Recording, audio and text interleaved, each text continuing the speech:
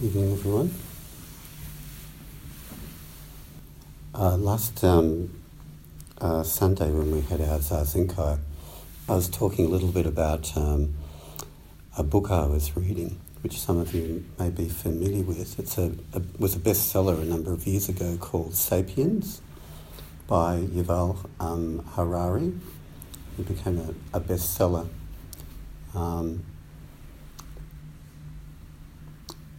The author is an Israeli historian, and he's also quite a dedicated Buddhist practitioner. And so it says in his biography that he meditates for 2 hours every day, and he does a 30-day retreat every year, so he's pretty serious. And you can see how that influence in Vipassana meditation, and so you can see the influence of that in his book. And he says that Buddhism had helped him to write the book, not only just in terms of being able to focus his mind, but to see through all the different mental constructions that human beings have created over the centuries, from religions to political ideologies, etc., etc. And he talks about how it's why human beings have succeeded as well as they have from an evolutionary point of view is because we've got this special ability to do abstract thinking and to imagine realities, or imagine things. And but it's important that, and what we understand through doing Dharma practice and through meditation practice, is we become much more clear about distinguishing what is abstract and what is a mental construction and what is imagination and what is the present moment reality. That's what we're distinguishing much more clearly the more we do this practice. Anyway, one of the there's a brief mention about Buddhism in the whole book, and what he says in there is not something new, but it just struck me when I read it, and I wanted to share with you. But he said that through history, you've had many different religions and even New Age movements and so on, telling us that we can't rely on external circumstances for our happiness. And if we rely on, the material world and so on for our happiness, well, we're not going to find it there. And that what you need to do is you need to go within, and you need to be in touch with your inner feelings and so on. And what he said, the Buddhist take on that is, well, you're not going to get much refuge in there either. That is the point of many different religions, that you'll find some feeling state within yourself, which is a refuge, or you can create a heaven that you're going to go to where you're just going to be in a blissful state all of the time, forever, for eternity. And he's saying from the Dharma point of view is that there's not even a place inside that you can cling to or hold on to, which is going to be some permanent state of feeling good. That's another delusion that people have. Just to share with you from my very beginning stages of being involved in Eastern practices. I started off with yoga, and I was in the beginning stages of an ashram which developed in Australia. And people were given mantras to recite by a teacher or by a guru. And often people had very blissful experiences when they first started doing a mantra. But then at some point the mantra wouldn't work the way it used to. And people used to get really angry at the guru or the teacher because the mantra wouldn't work anymore and they weren't getting a blissful feeling from it. Now, I think it's actually very funny. Be good material for stand-up comedy or something to go through that, and the expectations that are built around it. But within that, there's this kind of view, well, you do this practice and you're going to create this kind of permanent blissful experience inside of yourself all the time. Now the Buddhist perspective is that it's the clinging to anything which will create your suffering. So you can be clinging to outside circumstances like your status or your wealth or whatever, but you can also be clinging to states of mind. Whatever it is you cling to is going to create suffering for you. And so there's many different sort of isms out there and movements, which are asking you to focus on within. And that's where you're going to find some kind of peace. Yes, there is a kind of turning away from the world.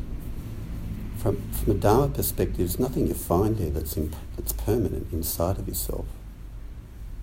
And if you think that it is, you're going to be, well, that's the process you need to go through, and you'll find to be quite deluded by it, or realise it was a delusion. Even in psychology, there's some kind of hint, of if you've been in touch with your feelings, that somehow that's going to make you happier. But it can sometimes miss the point that if you're just trying to cultivate positive feelings and get rid of negative feelings, if you're still clinging to them, you're still going to suffer. That's a core teaching of Dharma practice. And it's not only like feelings of clinging to feelings of anger or resentment or passion or whatever can create suffering. It's also, as I mentioned in the few words I said as we started sitting, even if you cling to so-called spiritual states of being, it'll be a form of suffering. And you can see this scattered throughout different Dharma teachings. In Zen, you would think that by doing meditation all the time, that you would create a clear state of mind. And you do create a clear state of mind, or a clearer state of mind. But one of the Zen poems or teaching reminds us, most people want a pure white. Most people want a pure white, but sweep as you will never empty the mind. So you then cling to some ideal that you want this sort of pure light clarity all the time, and it comes and goes, then that will create suffering. You'll never sweep it totally clear. If you have some Buddhist ideal that you're going to go around every moment of your life feeling loving and compassionate, and you cling to that, and you desperately do loving kindness meditation to try and maintain that state, that will create suffering as well. Because it's just the nature of a human being that you're often just in a neutral state. You're not feeling anything at all. And then something happens and it creates a response within you. If you try to cling to intellectual states of mind, where you've analysed something and you're holding on to a position, you think you've got the right position, that'll collapse as well. A bit more information will come along and it'll collapse. Doesn't matter what you cling to. Clinging to blissful states is quite a common problem that people get into with meditation and retreats, expecting they're going to come back again, or they're going to hold on to them in some kind of way. So remember, the core teaching is that states of mind that may arise in everyday life or in meditation are just like weather patterns. There's no weather going through mind. Sometimes it's sunny, sometimes it's cold, sometimes it's rainy, sometimes it's windy. And there is a peace, there is a deeper sense of peace that comes from not clinging to any of those weather patterns that go through your mind. But within this, there is a kind of faith that goes along with practice, or faith, if you don't like that word faith, a kind of trust that comes with Dharma practice. That if you don't cling, if you learn not to cling, or at least you're aware of your clinging, there is some sense of peace and equanimity arises out of that, because you're not holding on to something which is by nature impermanent and then creating a tension. There is a peace that comes from non-clinging. And there's a faith that there's compassion that comes from non-clinging as well. It's like you just trust that your whole being will respond in that way if you stop trying to. And that is similar to, in terms of coming back to the body and trusting the body, as an amateur musician over the years I've been learning to play the flute and playing in a Irish tradition where you don't read the music, you have to remember the music, and it's very fast music. So your intellectual mind can't keep up with the speed of the notes and everything.